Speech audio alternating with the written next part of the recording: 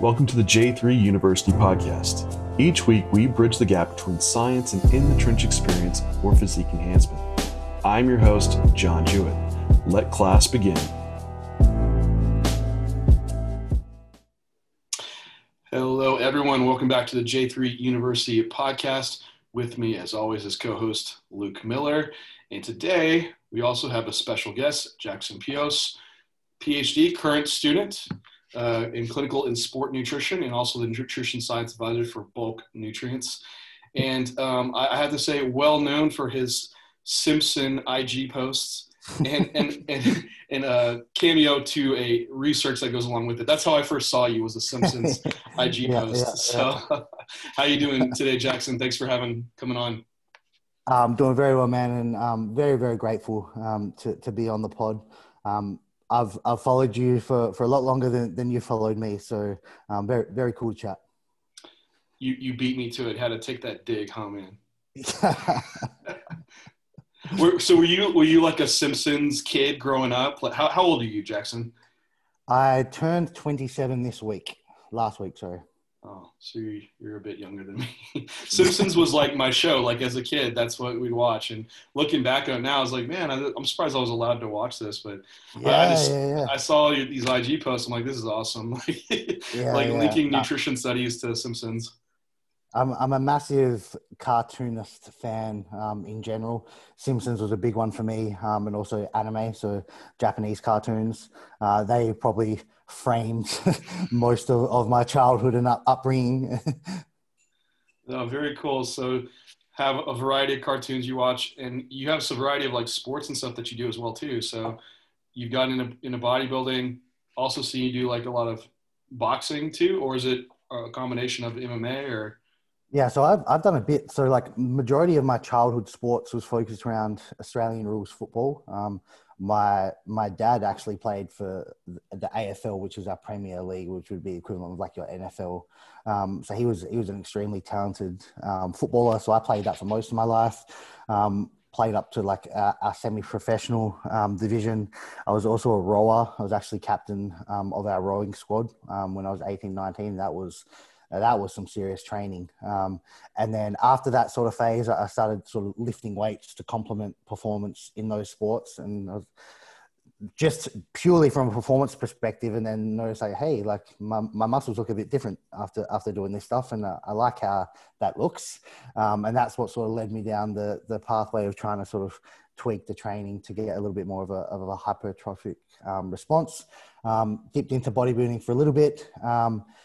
Found myself sort of missing that like true like competition that sporting provides, and that's what sort of got me into boxing for the last sort of 2.5 years, with a few competitions thrown in the mix during that time. So at the moment, still lift weights, still trying to improve the physique, but I do also still box regularly and still looking to fight sort of every few months. So was nutrition like the secondary to all this? Like, hey, I do these things. This is what I love to do. How do I get better at it? And then you dive into nutrition and then you just all of a sudden are now doing a PhD in it. Basically, man. So like funny story about me. So I was quite talented at school. And sort of when you finish your final year at school and you're just deciding sort of what university degrees you want to dive into, I actually began in veterinary science, studying to be a vet, for no other reason that number one, I liked animals, and two, which is probably the predominant reason, was it was the hardest degree to get into in the state. So I was like, all right, I'm just going to aim for the hardest one. So for 6 months, I was studying to be a vet. But the true passion was sports at that time.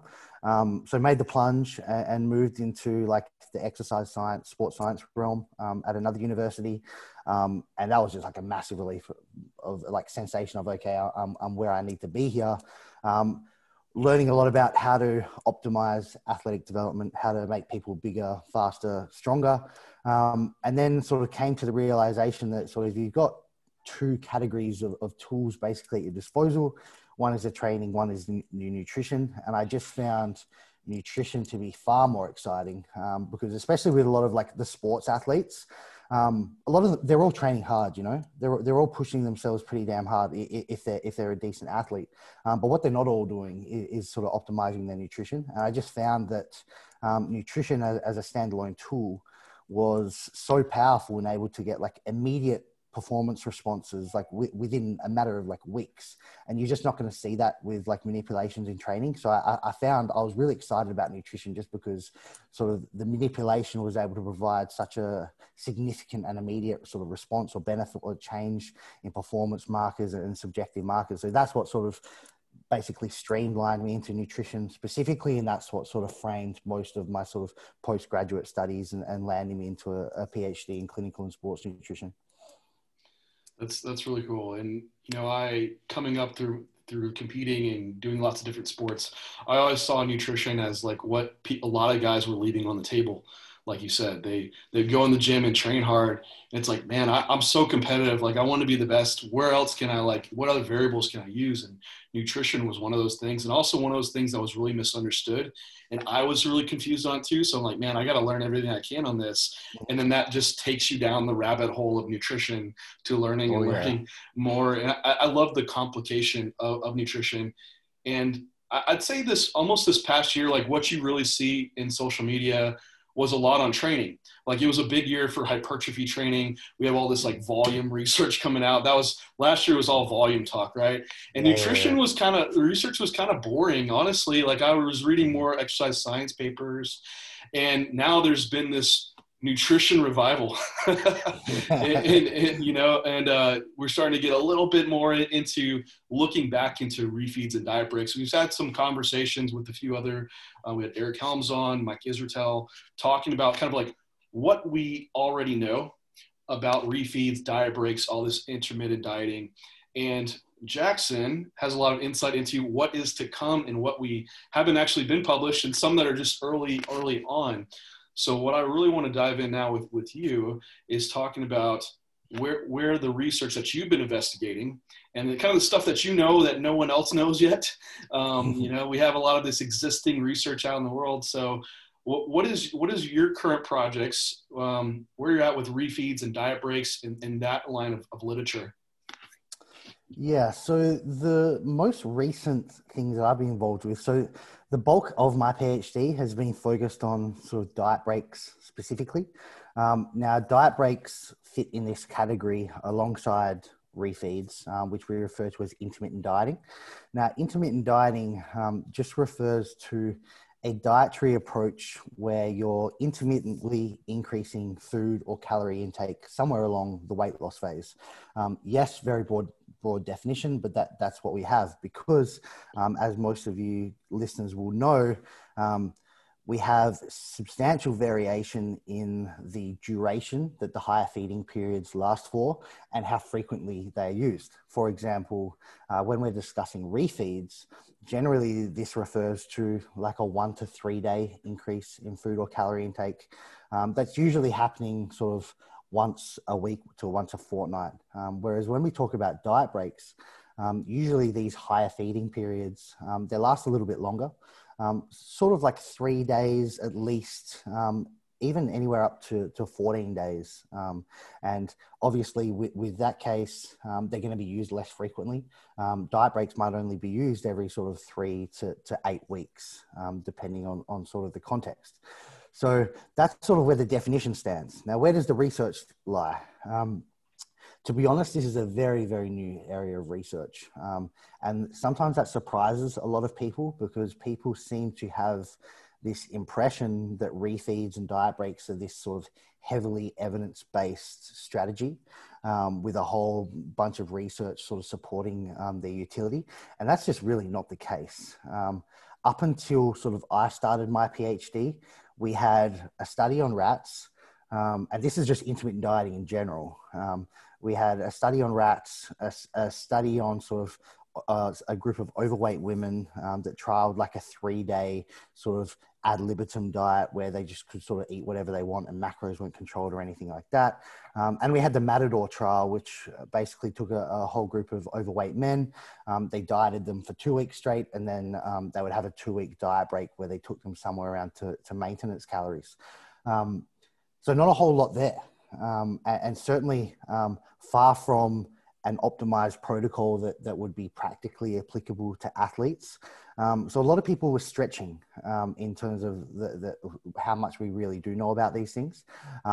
And another stretch that a lot of people make is some of the early research around leptin, where we would quote these studies where you take a group of dieted down individuals and basically put them through this caloric overload and see this sort of transient increase in leptin circulation.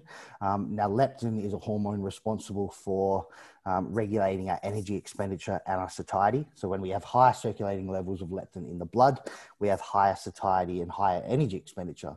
So with that in mind, people then sort of made the leap to say, okay, well, if we sort of have these refeeds where we increase calories somewhere along the diet, we're going to see a response from leptin. Leptin levels are going to increase, and this is going to increase our energy expenditure, sort of preventing metabolic slowdown, as a lot of people like to say, and potentially sort of increasing our satiety to make sort of dieting or adherence a little bit easier. That was basically what we had, but really like very few actual like randomized controlled trials looking at these things. We did have the Bill Campbell refeed paper published last year, I believe, might be in the year before.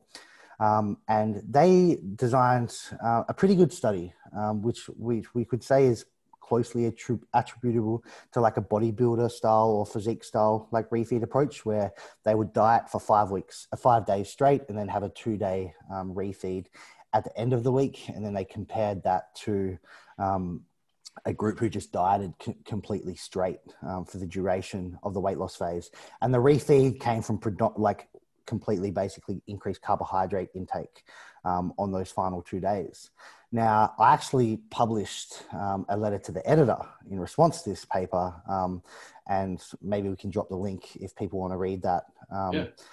But basically, the concerns that me and my research team had with the Campbell paper was that the conclusions that they were making in this paper just weren't supported by the actual research, the data that they had. And so basically, the Campbell team stated that using the refeeds was going to, one, better preserve metabolic rate during dieting, and number two, better preserve lean mass and dry lean mass during the weight loss phase. But because, thankfully for the research team for making their raw data available, when I analyzed the data, there was actually no significant differences between the amount of metabolic rate that was lost and the amount of lean mass that was lost. So we just can't say that these refeeds are holding on to more of our metabolism or holding on to more of our lean mass.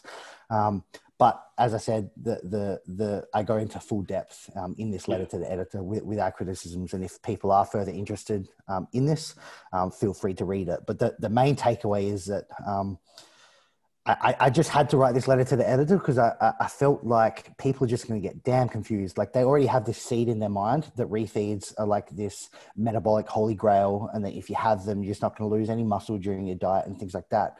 And this paper is just would have just contributed to that. And I feel like it's just, the industry is just going to be straight up confused with what these refeeds actually do and their purpose and utility.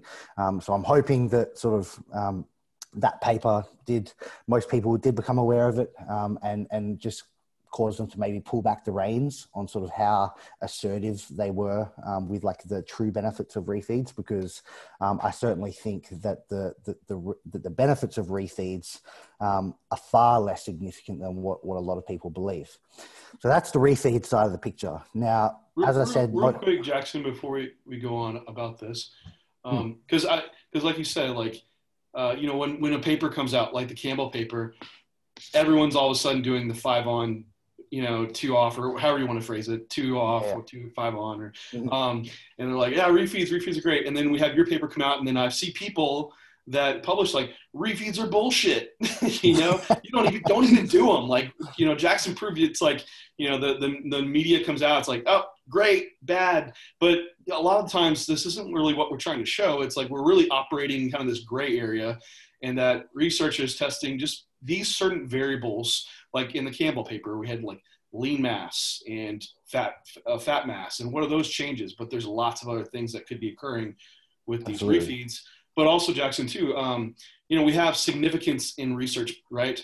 But then we have what is significant in real world settings. So like for this top level bodybuilding competitor, would a lean mass retention of like half a pound, would that be significant to them? And then, you have to, I guess, weigh these things out. Now, that's not saying, hey, the Campbell paper is what the Campbell paper is, but this kind of gets into where we need to go research-wise to try to have good takeaways applicable to our subject and population we're trying to apply them to, correct? Yeah, I agree completely.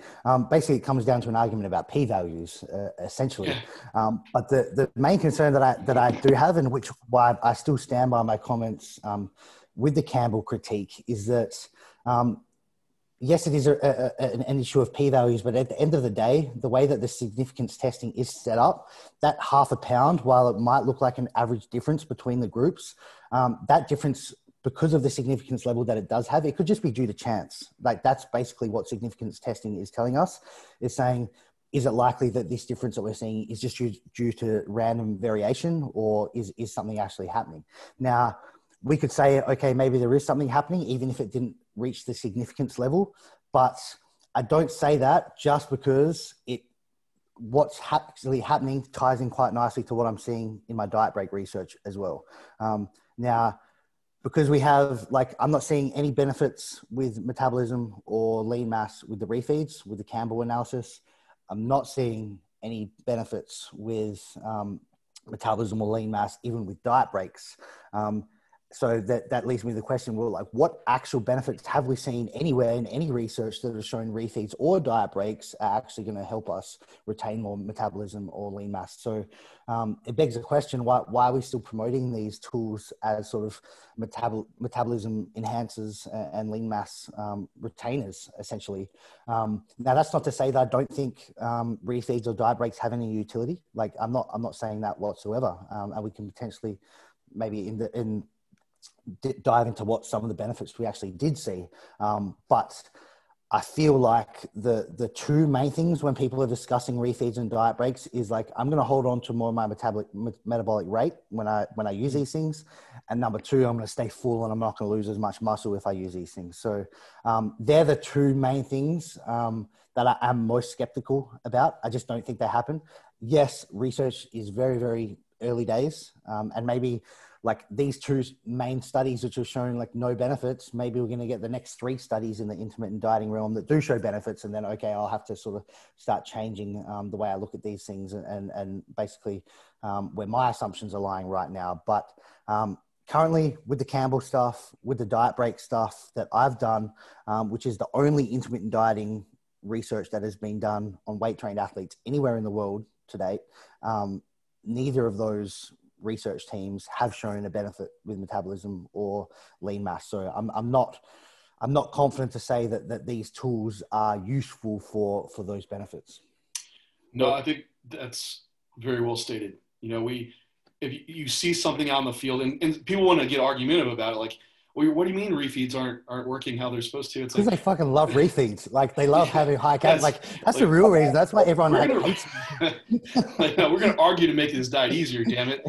I think people see a benefit. They're like, well, I'm noticing this thing, and just because you're noticing something, we want to investigate why. Why are you noticing this thing? Is it truly that you have a metabolic change or better lean mass retention?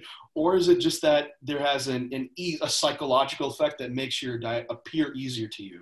And maybe that is the benefit, and that could be a very valid reason to keep doing refeeds. Or maybe there's, adherence that improves your prep or your diet because you are able to stay on track. And that could be another very valid reason to use these refeeds. But we want to be accurately saying, like, what are we getting out of this and what are we not getting out of it? And that's what research is for, to investigate these things. So we can make these hypotheticals, what ifs this, but we just have to go off the literature and try to pick out those variables. So yeah, I love what you said there, John, because I agree completely. So I've had this because Eric Helms is played a role in a lot of my research, and we've gone into a lot of deep discussions about sort of the findings and the refeeds and diet breaks. And what we sort of discussed was that, like, when people use refeeds and diet breaks, like you said, John, the weight loss phase feels overall more enjoyable to them. And like, they don't exactly know why it feels enjoyable. They just look back and like, that prep was kind of a little bit easier and I got just as good results compared to what, like when I didn't use the refeeds and diet breaks. And then we say, okay, well, why are they enjoying it more? And thankfully now with my diet break research, we have a couple of findings that are potentially sort of that are going to peel back the curtain a little bit. So what I did see with research, and this has not been discussed anywhere, so this is brand new stuff. You got the plug. Spill the beans. So we had 60 weight trained athletes recruited for our trial.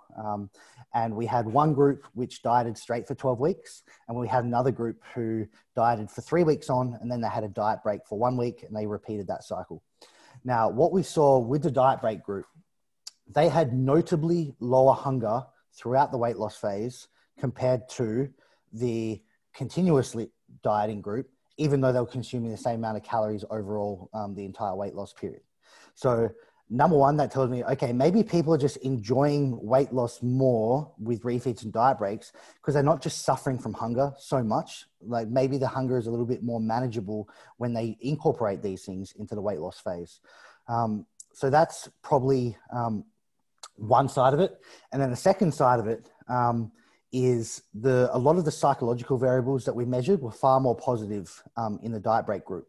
And we put this down to a few things like tension scores were lower, stress levels were lower in the diet break group. This was quite clear. And basically we've hypothesized a couple of reasons. We knew that some of the diet break group, they were having social meals during their diet break group, during their diet break week. So perhaps sort of not having to be completely isolated for the weight loss phase and being able to go and have a Nando's meal with your partner or your friends or something, maybe that's having a positive effect, could be part of it. We think that potentially sort of having the diet breaks was causing to become like a little bit more reward focused, and that was encouraging adherence during their sort of lower days. And so, for example, like maybe they were suffering week 2 of their dieting block and they're like, fuck, I can't really, like, this is hurting a bit. But then I think, okay, I've only got to hang on for 7 more days and I'm going to get a bit of calorie relief and carbohydrate relief for a week. And then usually by like day 6 or day 7, like they were ready to crack on like into their next dieting block. So psychologically, it seems like things were a lot more positive. And also something we did discuss, which I don't think has been discussed before, is a lot of people like to reference the Matador study, which used the 2-week diet breaks in the overweight men. They weren't weight trained or anything like that. And that actually showed sort of better weight and fat loss with the group that was doing the diet breaks. But what we do think is, because we have the data now that's showing that hunger was so much lower in the diet break group, what we think is that maybe the group in the Matador study who had the really lower hunger, maybe because their hunger wasn't so bad, they were just able to better stick to their calorie level over time, compared to the continuous group who just had to nail it straight for 15 weeks, especially in a group of overweight men, which potentially we can raise question marks about how sort of their adherence is in general, because what sort of landed them in this position to begin with. Perhaps their hunger just got a little bit more difficult to manage, and that was causing more sort of oopsie moments and slips off the plan and things like that. And maybe, in fact, that was the true reason between sort of why the groups were losing differential fat and weight loss at trial. So I do think there are notable benefits for refeeds and diet breaks, but I think that they're most likely coming from like hunger management and sort of keeping more psychological, a more positive psychological state throughout the weight loss phase, as opposed to sort of the physiological benefits, which a lot of people claim, which are sort of related to preserving the metabolic rate and preserving lean mass. So as you kind of go into like further research on this topic, like, and we're trying to take this field into a direction that is applicable for coaches and people across the board, athletes and stuff. Do you see the future, because you're kind of like spearheading a lot of this at the moment, the future of this being around a lot of that psychological benefit, possibly even more reporting on like adherence levels, right? Because that was another big thing on the Campbell study, is like they had like a 50% dropout rate. And as a coach, like if 50% of my clientele is not going to follow a protocol, like I'm not going to use it unless it's just like the magic trick in the bag, right? And clearly the data didn't show that. So my question would be, and also too, we have a lot of other variables from an energy availability viewpoint playing at play as well. Do you see this research starting to go more towards like the psychological side of it rather than trying to prove this metabolic rate thing, or do you think that it's still going to stay within that realm? Massively. Like I think like no one, like I'm a small fish. Like people believe currently what I think, like at the moment, that refeeds and diet breaks are this sort of metabolic and lean mass physiological holy grail to dieting. I think that's what the general consensus is out there. People aren't in tune with the research that I'm doing, but this diet break study or this group of diet break studies, which are going to be published in the next few months. I just got an email saying potentially 3 weeks, we will have like our first study published on this stuff, which is some of the things I just talked about. I think it's going to blow people's brains out to say it lightly, like, because I don't think anyone's really questioned the physiological like utility of these things. Like I know Mike Israetel and the RP crew have questioned them a little bit. But outside of that, most people have been pretty pro refeeds and pro diet breaks across the board. Even like the 3D MJ crew and like the Eric Helmses and so on and so on. They've all been massive advocates of diet breaks too. And sort of when really reputable groups like that are promoting these things, for someone who's just sort of following along, for the recreational physique athlete, they take this as truth, you know?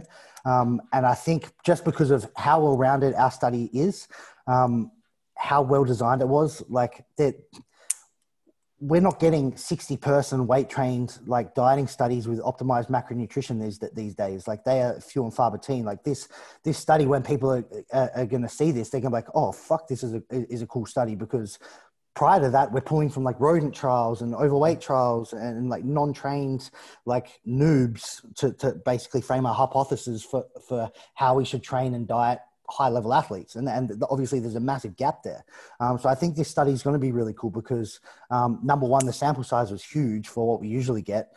They're really well-trained athletes. Some of them were high level competitors, which was thankful for sort of, the reach that I was able to have early on to be able to sort of pull in these really high level recruits. What kind of athletes were they? Was it a mix of athletes, and how lean were they? How lean did they get down to in the? Yeah, so it was a mixed bag, but like, so we had bodybuilders, we had boxers, like they all had to be doing weight training 3 times per week for at least the last 12 months. So that was like the minimum requirement.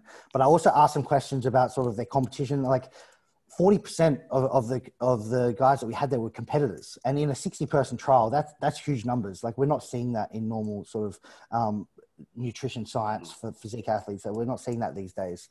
So it was a mixed bag. And I think for the men, they were, I think the average body fat was like somewhere around 15%. And then by the end of the study, they were somewhere around 10, 11 on average after like 12 weeks. So obviously all natural competitors and so forth. But yeah, I think when this study does get published, it's going to open people's perspectives a lot. And I think all of a sudden people might sort of put some question marks around refeeds and diet breaks a little bit more, as opposed to just being sort of tunnel vision. Like these things are great, and every physique athlete or dieter needs to be using at least a refeed or a diet break somewhere in their protocol. I think that is a consensus for a lot of people. And they're like, you're a shit coach if you're like prescribing like diet breaks and refeeds for your client or something like that, or that you're like behind the times. And like, I don't think that's the case. I think when this study does come out and as it's discussed on forums and podcasts and whatnot, refeeds and diet breaks are going to come a hell of a lot more like individualized and prescribed on like a case-by-case basis, because I absolutely do not think that they should be used for everyone. Just to touch on it lightly, I know a number of people really struggle to, like, refeeds can actually be an adherence detriment. You know what I mean? Like they have these higher carb days on like a Saturday or a Sunday, and like you give them a little and they want a lot more. Whereas like sometimes they're just better just keeping them in routine and locked in. and especially things can get even trickier if they're manipulating their food sources on their refeed days. Like if they're on 150 grams of carbs on their low days, quite normal for them to have the bulk of that from like oatmeal and brown rice or low palatable foods and low calorie dense foods. But then all of a sudden, if they've got 350 to play with on a Saturday, they want to start working in sushi and low fat ice cream and cereal and like those really palatable stuff. Like they can just send like hunger waves through the system and they just want a hell of a lot more. And I think that's why a lot of people report like higher hunger on refeeds. It's usually because they've just manipulated their food sources and they've tasted some really nice shit that they haven't had for a couple of weeks or a week. And like, fuck, I am hungry because I want so much more of that. And sometimes like they get to that point and it triggers a binge. It's like, okay, I'll just get back on my low day the next day. And if that is happening, then the refeeds are actually harming more than sort of any benefits that they are providing. And with diet breaks, like obviously like diet breaks aren't fat loss weeks or fat loss period. Like fat loss shouldn't be happening during those times. They should be maintenance or diet rest. So you're not actually getting closer to your goal during the diet break period. So that's in essence extending the duration of the overall weight loss phase. So if you're time restricted, like if you're 10 weeks out and you still got a bunch of fat to lose, I don't think you should just be prescribing diet breaks just because you think that they're this metabolic or lean mass holy grail. I think that like if you've got a really well-planned prep and you're planning this shit 30, 35 weeks in advance and you know when you're going to have your prescribed diet breaks along the way and you can afford to sort of be weight neutral during those periods, then absolutely work them in. But for people who are sort of jumping into a prep with a couple of months or something like that, I don't think diet breaks should be used for those guys because worst case scenario, you miss the point because you spent too much time sort of just cruising at weight neutral. Yeah, you made a lot of great points there. And there's a few things I want to pull out and bring out because before I forget a few things. On your study for diet breaks, because a lot of people were looking at like energy availability, REDs, and all the different aspects that it can affect, right? Were there any things that you might see of like, hey, these guys that were using the diet breaks, they had improved sleep versus the other group, and that caused some type of fatigue management strategy for them. And maybe in turn, this could lead to like improved training performance if sleep's improving. Because I know like you have some clients and they have some extra calories and their sleep might improve. Or maybe Eric Holmes brought up like digestion, like he was on a prep and like his refeed days would allow him to like have bowel movements, which you kind of go back to say, well, man, maybe why don't you just spread your food out and have more carbohydrate every day? You probably had more bowel movements, right? There's a very valid argument either way. Same thing with sleep. Like, oh my God, I can't sleep for shit. Then I have this refeed day and I sleep. Well, maybe if you spread your food out, you would sleep better on average in general. But are there any markers within studies, because you can't measure every marker, right? It's challenging. Are there any ones that you'd want to see investigated that kind of branch into what we see as a whole with energy deficiency syndrome? Yeah, so I did measure, like in my diet break study, I did measure sleep qualitatively. Like I didn't have them wearing the headsets to bed or anything like that. But I measured the Epworth Sleepiness Scale and the Pittsburgh Sleep Index, which are like well-validated, highly used sleep questionnaires. I didn't see any differences in scores on those indexes, which is basically like their proxies for either sleep quality or like general sleepiness throughout the day. I didn't see any differences there. Perhaps follow-up trials we could. I certainly would like to see some quantitative stuff on sleep because obviously like the qualitative stuff that they're circling boxes, you know what I mean? Like it's not exactly the gold standard in measuring these variables. So I'd like to see some quantitative stuff on sleep for sure.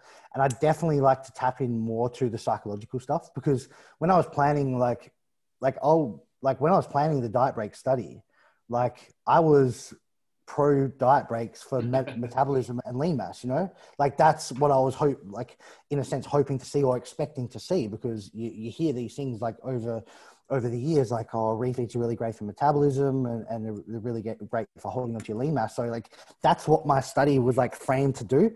And then I was like, I'll put some psychological stuff on the side too, like, because that would be cool to have. Like that wasn't like, because I didn't know which way the findings were going to go. So now, like when the findings did come out, it's like, okay, like there's not much happening on the physiological side, even with like blood hormones. So I measured a whole host of blood hormones, thyroid, leptin, ghrelin, IGF, testosterone. Like it cost us a fortune to measure all these things, and nothing's happening there with the diet breaks and the refeeds, which was massively disappointing to me, because I was like expecting all these crazy cool things to be happening, and like leptin to be like sky high and thyroid to be sitting higher, and all these things. But nothing really happened there. What sort of where things were most happening were like the subjective stuff, like how you feeling, how hungry are you, all that sort of stuff. So I'd like to definitely like focus more on the psychological things, and maybe go through some like more complex, better validated like psychological measurements to really sort of tap into like how these diet breaks and refeeds affecting our psychology, and what sort of implications of this psychology is it having on sort of like our adherence, maybe even like training motivation and things like that. What sort of effects is that having to flow on? Because I did do a follow-up study, which was basically the running at the same time. And it was a temporal study.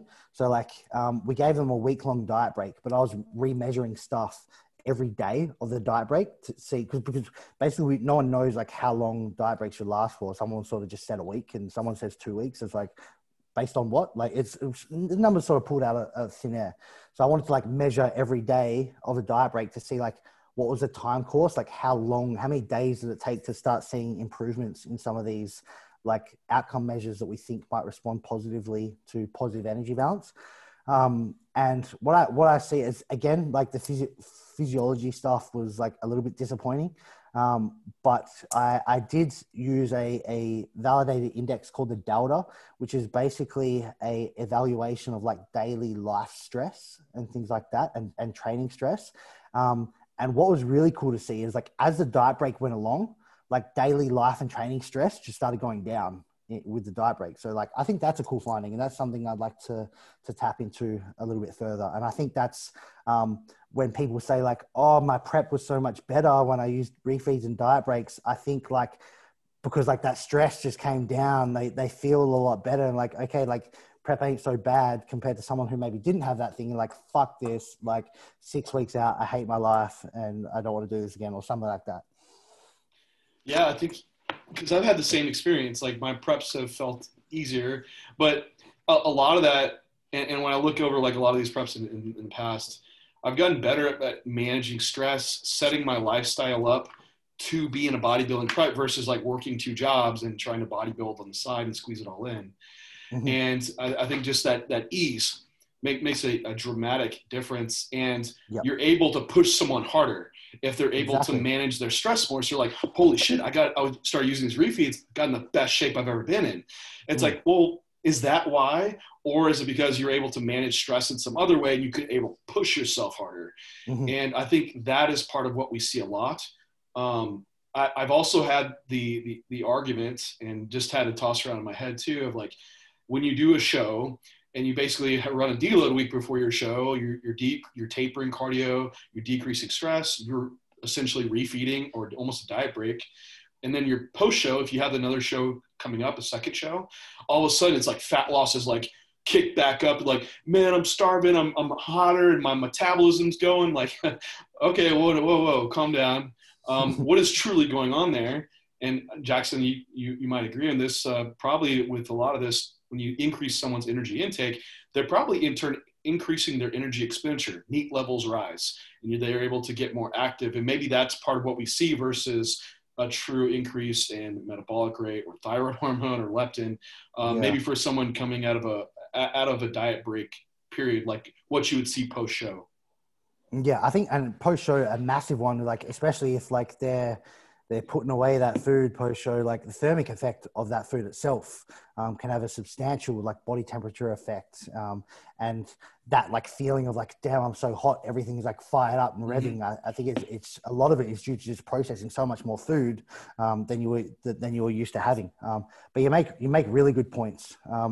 I think like, absolutely, if the prep or the weight loss phase is more enjoyable, you are able to push yourself a little bit harder, and that could potentially have like indirect effects into these better results that we're seeing with some of these strategies.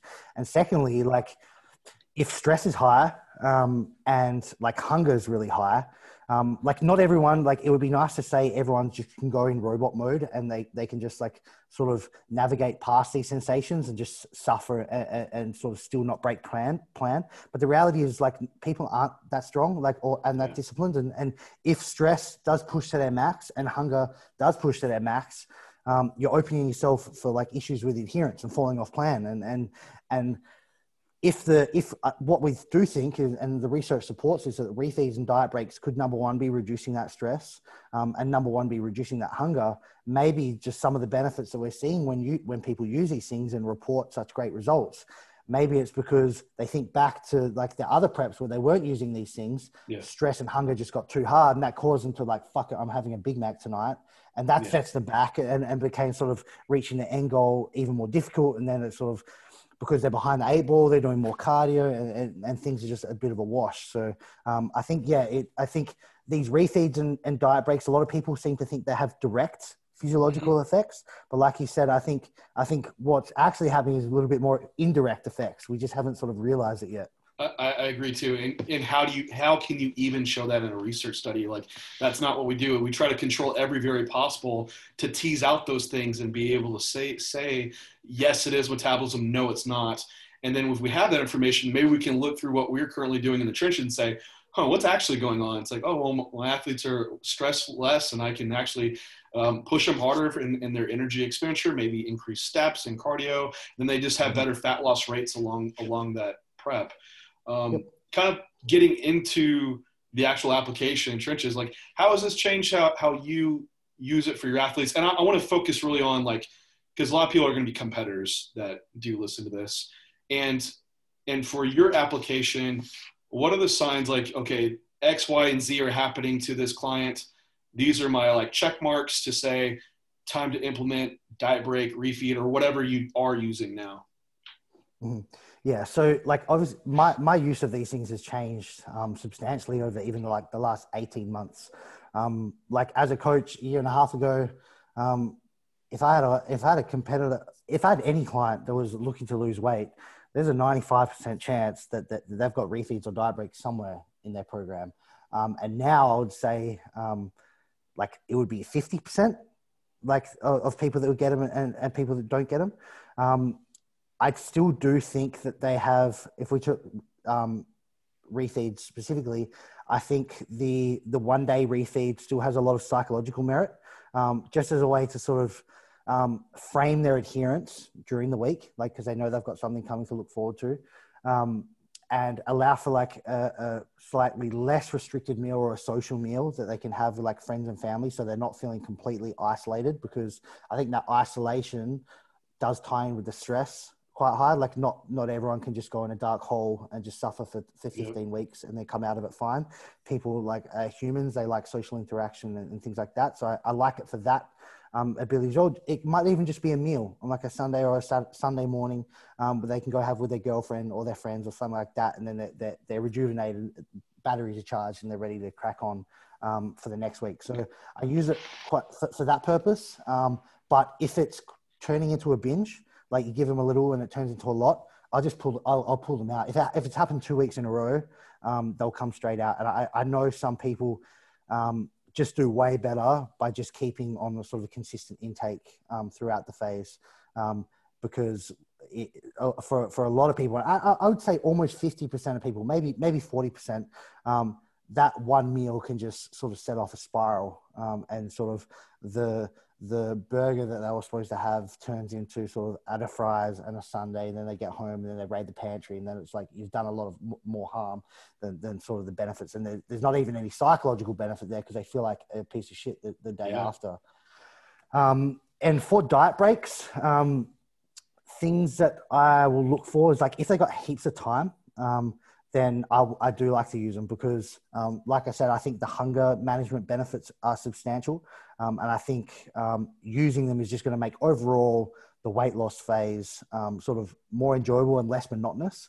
Like if you have a client that comes to you and like they want to do a 12-week cut or something like that, they get to week 3 and it's like, fuck, this is kind of not super enjoyable. And they're like, shit, I got 9 more weeks of this ahead of me.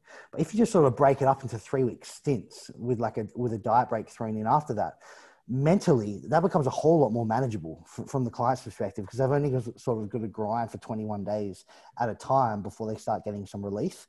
And so I think that just effect in itself can be quite powerful when we compare it to someone who's got no diet breaks. They're suffering sort of halfway, like, I can't do 6 more weeks of this, and that causes slip ups, adherence, falling off the plan, because it can be very easy to fall off the plan when sort of stress is high and enjoyment of the program is really, really low. But if I've got a client and like they're like, okay, I want to do a show in 12 weeks, and like I do the math and I could just work out that we'll be just there if everything goes to plan. Like obviously, I'm not going to be using refeeds, not going to be using diet breaks for them. I might just give them, like I said, like a 1-day refeed or something like that to at least sort of achieve some of those adherence psychological benefits. Something that I do disagree with now, and like I thought it was completely viable a year and a half ago, was like when someone goes flat and like you see that they're a bit flat in the check-ins, like, oh, you need a refeed, like we're going to give you a double-day refeed. Like I'm not a massive fan of like the ad lib refeeds, because now I just don't think they're doing anything for like lean mass preservation.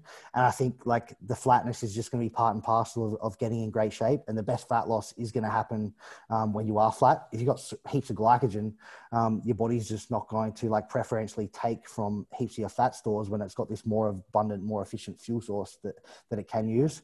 So I'm not a massive fan of like, oh, you're flat, like time for a refeed. I'll just tend to have them on more of like a pre-planned scale where they can look forward to it. So we get those adherence benefits, because they know they've only got 5 or 4 X days until refeed. And it just, it gives them something to look forward to. No, I think that's a great takeaway for people to utilize. And it really is come down to the person, like you said. So it's not, I think you're going into a cookie cutter approach if you're like, this is diet refeeds are for everyone and that's what we all use. It's like we're it should be based on what does that individual need as far as their timeline goes. So a proper assessment for if they even have time for it, or if they do, can they psychologically handle that, and what it would be the right approach. And I think there's a variety of approaches that you could use, whether that is the 1-day approach, or maybe it is the whole week-long application and keeping them more adherent, but weigh in that some people might not be, adherent within that. And I think you brought up a good point too about going flat, because I've been coached like that too. Like, hey, you're flat, we're going to refeed you. And you're like, okay, I need to get full for some reason. And you're like, okay, is this to look, it's like, all right, this is how we want to look for stage. And maybe there's some application like, hey, you want to try to test run your peak week. It's very, I think that's different though, right? Like that's for a different purpose. Yeah. If you understand the purpose of why you're applying it, but like my 2015 prep, I had to cut like 50 pounds off, and I had one meal that was like 3 sushi rolls the entire prep. And most of the prep, I was fucking flat, like so flat, but I was the most conditioned out of the whole show that I've ever been. And did I lose muscle? It's like, man, it's for an enhanced bodybuilder, it's highly unlikely. I was just fat, and people were like, man, I really lost it on that prep. Like, no, dude, you had less muscle than you thought, and you had more fat than you thought.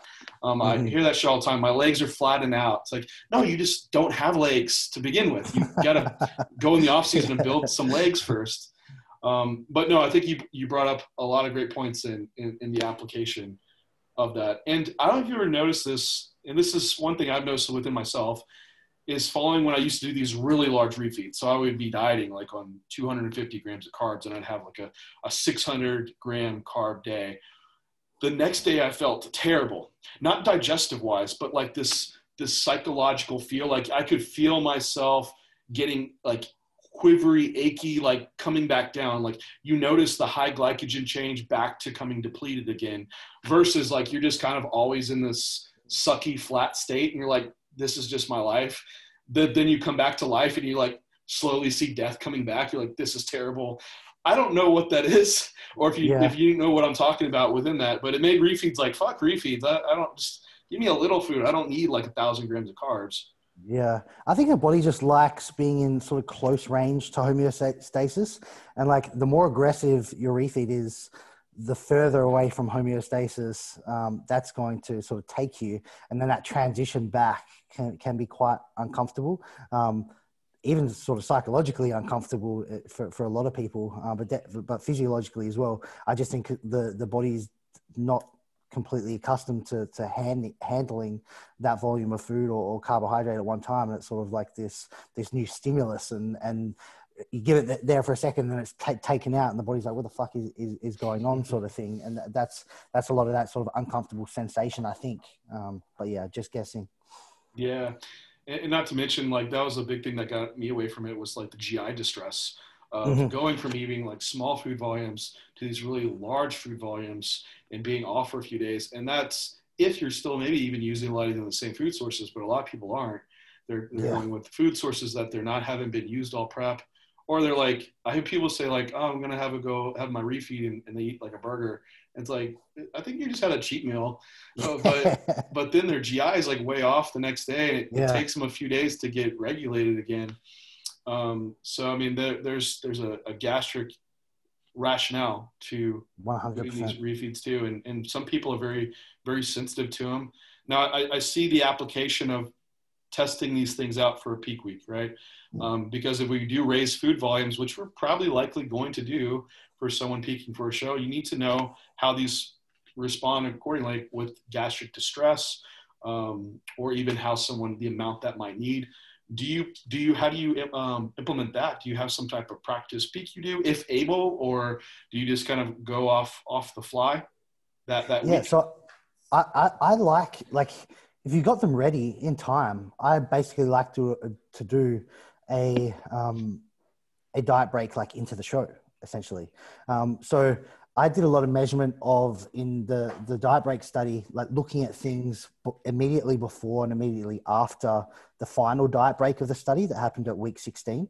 So that was like a complete increase in carbohydrates to maintenance level, and protein and fat stayed the same for 7 days straight. And what I saw overall, so this is an average difference, there was a 750 gram increase in lean mass with no increase in fat mass. In fact, there was a slight decrease in fat mass. Now, I don't know how many other peak week protocols are delivering like those sort of like results, those numbers. Like if someone can put on damn near close to 2 pounds of lean mass in a week leading up to your show with absolutely no change in fat mass, like I'd say that's a pretty damn good result. So I am a fan of sort of getting the guys ready in time before the show, and actually sort of like cruising into the show, like not having to deplete, because you're already, if you've done things right, you should already be depleted. You shouldn't have to like deplete further. Like you're already depleted, and then run that sort of diet break into the show. And like, I've been seeing like really, really good results with that. And I think even if you want to take it a step further, like get them ready three weeks out before the show, and you can also have like almost have a trial run, you know what I mean? And far out, like the difference between having someone who's sort of ready 3 weeks out and gets to sort of eat up into the show, like the stress is super down. They're so relaxed. They basically just go out and show they're ready to have fun, compared to the person who's like depleted up to peak week. And then for whatever reason, they need to deplete and have zero carbs for the first 3 days of peak week, and then start like doing these aggressive protocols at the end of the week, and they're stressed and all these variables are changing and their look is changing incredibly like day to day. And sometimes you miss it, and sometimes you get better, sometimes you get worse. It's just, yeah, I'm a big advocate of sort of trialing these diet breaks sort of right at the end, close to show day, with the assumption that you've got them ready with enough time. Yeah. Then like, well, Jackson, what if I'm not ready? It's like, well, is carb depleting and then refeeding going to fix you that you still have body fat on you? No, you're probably going to end up like flat and fat on stage, or spilled over in fat on stage. And both of those just means you look softer. So likely the less extreme approach is probably your best. And the longer I've done this, the less I do in these peak week settings. And the best result that I've had has been usually like second shows, because I've dieted and flattened down. I barely make it to stage. then I have this post-show period where I'm just kind of eating at maintenance and training and have great quality training and stress is low. And all of a sudden I'm like, I have this little bit fuller look and I'm way harder. And that's what I think you see going into these, like if you have the ability to feed someone and at least maintenance and just do that into your show. And you probably don't manipulate water or sodium, I would imagine, right? No. If you're already lean. Yeah, exactly. If you are truly stage ready, there's really not that many areas where you're going to be holding water. Like you hold a lot of water in like those in the adipose and around the adipose. So if the fat's gone, you're going to look hard. You're going to look hard, and sort of if you are fat, like no amount of diuretics or water manipulation is going to save you. Yeah, if you're trying to pull, intracellular, it's going to come from both body places. So you're going to have to get that sacrifice. That's what I've seen too. Luke, sorry, a lot of the times I do see like when you're running these diet breaks, sort of right at the end of a weight loss phase, it almost looks like there is like this drawing of water sort of into the cell anyway. I think that's just because you've increased your carbohydrate intake. The glycogen needs to go somewhere. The carbohydrates need to go into the glycogen within the muscle, and it seems to be drawing some of the water sort of like into the muscle. And I think a lot of people say like, oh, like I'm getting leaner while I'm doing this. I don't think they actually are. I think it's just some of this extracellular water is being bound to the carbohydrates that are now going into to be stored as glycogen. And that's what's giving you that harder, leaner look. Yeah, I guess there's a differentiation too between, because some people might potentially could have higher cortisol or inflammation in tissues just from the training stress, right? And then at the same time, going into peak week, you're tapering training, but you're also increasing food for people, and you see that hardness come about. Mm-hmm. Is that just a decrease in inflammation, or is that like carbohydrates drawing more fluids in? Maybe it's a little bit of both. I think it could be a bit of both. Yeah. And so you can't say like, hey, the carbohydrates are raising insulin and lowering cortisol, because you measured cortisol, I would imagine, throughout your. Yeah, we saw nothing really going on with cortisol that was worth talking about. Yeah. Now, we don't know, someone's out there running this like POW style prep where they're like, tortured on the Stairmaster for 3 hours. And like, maybe that individual, they do have the high cortisol and just tapering training or increasing food or both, that is going to have this effect on that. But that is that like outlier that probably wasn't in your study, because your ARB committee probably would have, been upset with you for torturing these people too much. Yeah. I would love to like put my participants through like a true contest prep and like actually like really grind them, but that would be tough to get through ethics. Even like with ethics for this study, they're like 0.7% body weight losses per week. Like, is that safe? I'm like, yes, it's safe. Like people are doing much worse than this. So I think one of the big things, like we've seen like your opinion shift across the timeline that you've mentioned about the effectiveness of this and how that's pulled down. But one thing that hasn't been mentioned, and is probably going to be more of an anecdotal based assumption, is the activity side of the equation when you're doing these things. Like there's a lot of guys on here who track steps, and one of the things that's mentioned when we bring food up is an increase in NEAT. But if someone's hitting a step goal every day, and we're not seeing that fluctuate because they are a tracker in that sense, we're not seeing that benefit of the NEAT. Are you trying to manipulate activity within these refeeds? Do you see a benefit of pulling back on activity as part of the refeed process? And then where does your thoughts lie with that, with possibly even measuring that as a part of research moving forward? Yeah. So as a coach, I don't change any of my like activity prescription during refeeds and diet breaks, but I do think it might just change without needing a prescription. So I did try to measure it in the diet break study, because what I thought was that like maybe some of these like weight loss benefits that we're seeing in like the intermittent trials with like the overweight people and the rodents, maybe it's not like a direct effect again. Maybe it's just like they feel a bit better when they have a bit more food and they move around a bit more. And that's what's potentially sort of encouraging the weight and fat loss. So I did try to measure it for this study, but I just didn't have enough accelerometers. So I used them on only 9 participants. Like 9 was as many as I could get. And I didn't see any significant differences between like the guys in the diet break group and the guys not in the diet break group or not using diet breaks. But I'm also like not super confident, like, because my sample size is so small with that. What I'd really like to see is like to even just have accelerometers on the diet break group only, but just monitor like the incidental activity before, during, and after the diet break to see how that changes. Because I do have a hypothesis that sort of when they do have these diet breaks, maybe they don't log it as like cardio in a sense, but like maybe they're just moving around a little bit more, like active in general, a little bit more like unconscious fidgeting and things like that. So that's something that in the future, definitely I'd like to look into. But as a coach, yeah, my activity prescription doesn't change during refeeds and diet breaks. Yeah, I've had a few clients and I kind of weigh it out that, you know, and we talked about this on the other podcast. Like you have that client that they have a good amount of food, but for some reason their training is like beating them to death, or their cardio or whatever. I mean, first thing that comes to mind is like, you should probably change your modality that you're doing with their exercise if they're getting that beat up for it. Yeah. But maybe in that instance, if they need to like drop fatigue and, you know, have this ease of prep occur, we pull back on cardio and maybe not bring food up as much versus maybe this other person that they're starving on prep. And their cardio is very manageable for them. Like, hey, I don't care, I'll do cardio. Maybe that's the person that you have more of this increase in food on versus even messing with the exercise expenditure side. I don't know if you've run into any situations that stand out in your mind that have been like that.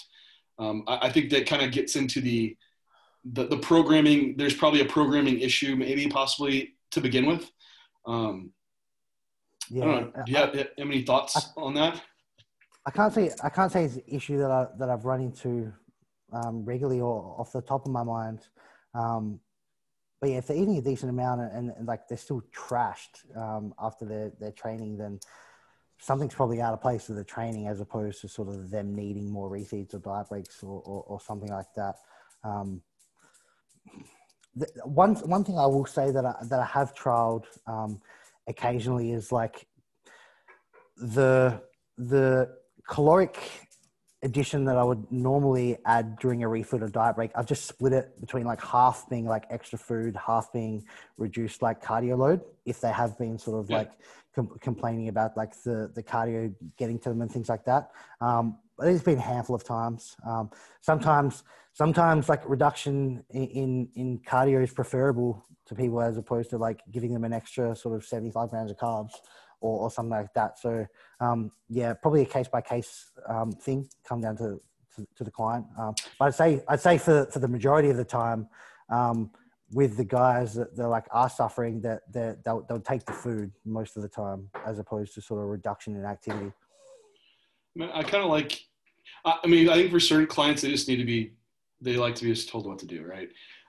But other ones, I think, you know, building in that autonomy that they have some, you know, they have some of their own like direction and responsibility and where they're headed, gives them a little bit of control feeling. And I think that can move a client up to like a higher level, you know, than just being a robot. But it depends on the client. I think that's definitely to say. And having that guidance of like, you're not really probably listening to your client if you're like, just do this. It's like, well, did you ask them any questions? Like, are they starving? Are they feeling completely worn out, exhausted? Then you're probably lacking a little bit of that assessment aspect on that end. Yeah, I agree. Well, Jackson, we're coming up here on the hour. And so I want to just kind of give you the opportunity to add anything that you want to see done, like that you want people to take away from this as far as application for refeeds and diet breaks, and give some final words for us. Yeah, I guess want people to not take everything on like immediate face value. And just because you've heard something be said on social media or you saw an infographic, you don't necessarily need to take it as sort of complete truth. We still need to question things. And I I was guilty of sort of being in the pro refeed and diet break camp for a long time and potentially promoting benefits that hadn't yet been supported by research. But like it was a learning process for me too. And over the next few months, like as this new research does come out, like don't bitch and moan because the findings don't fit with your preconceptions about these refeeds and diet breaks. And certainly don't bitch and moan just because it might mean that sort of refeeds and diet breaks don't have all the benefits that you hope they did. Like if you have a true like critical scientific mind, you should adapt as more information comes out. So I just encourage people to critique what they hear and not just blindly accept everything, even if it's on PubMed, like even if it's coming from someone that you think has a solid reputation, still question things. And I hope that as the diet break stuff does come out over the next few months, which is basically being research that's taken close to 2 years of my life and thousands of hours of work, take time to read the full study if you can. Don't just read the final 3 words of the abstract and use that to frame your future approaches, because there's a lot of really good information. There's a lot of nuance there.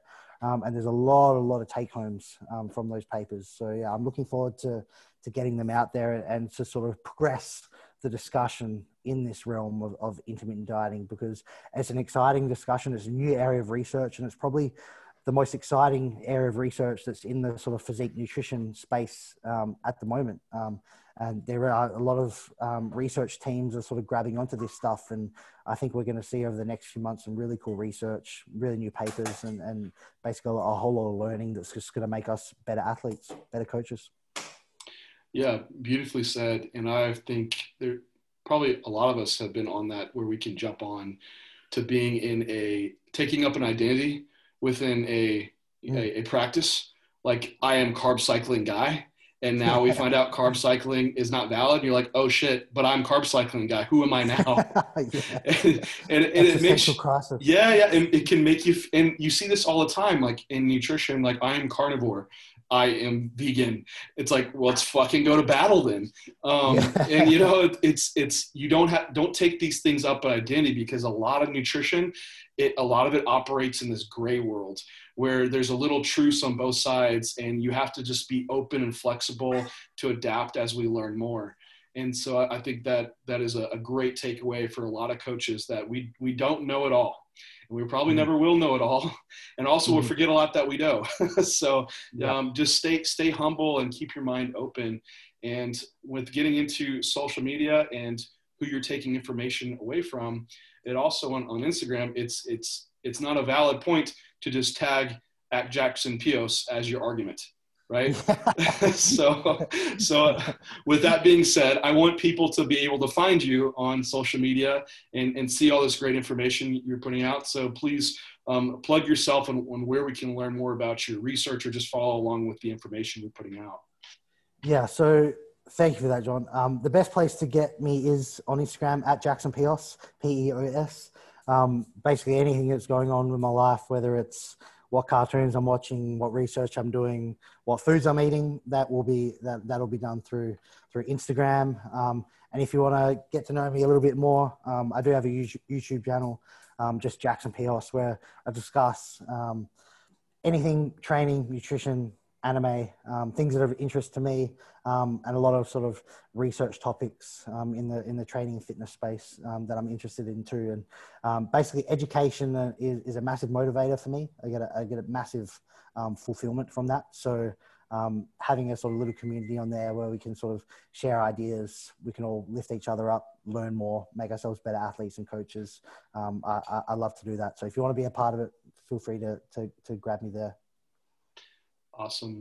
Well, Jackson, thank you so much again for coming on and sharing your wealth of knowledge. And we really look forward to your research coming out and the opportunities to talk again. So it's been a pleasure, guys. Thank you. Yes. This is J3 University Podcast, and we will talk to you next time.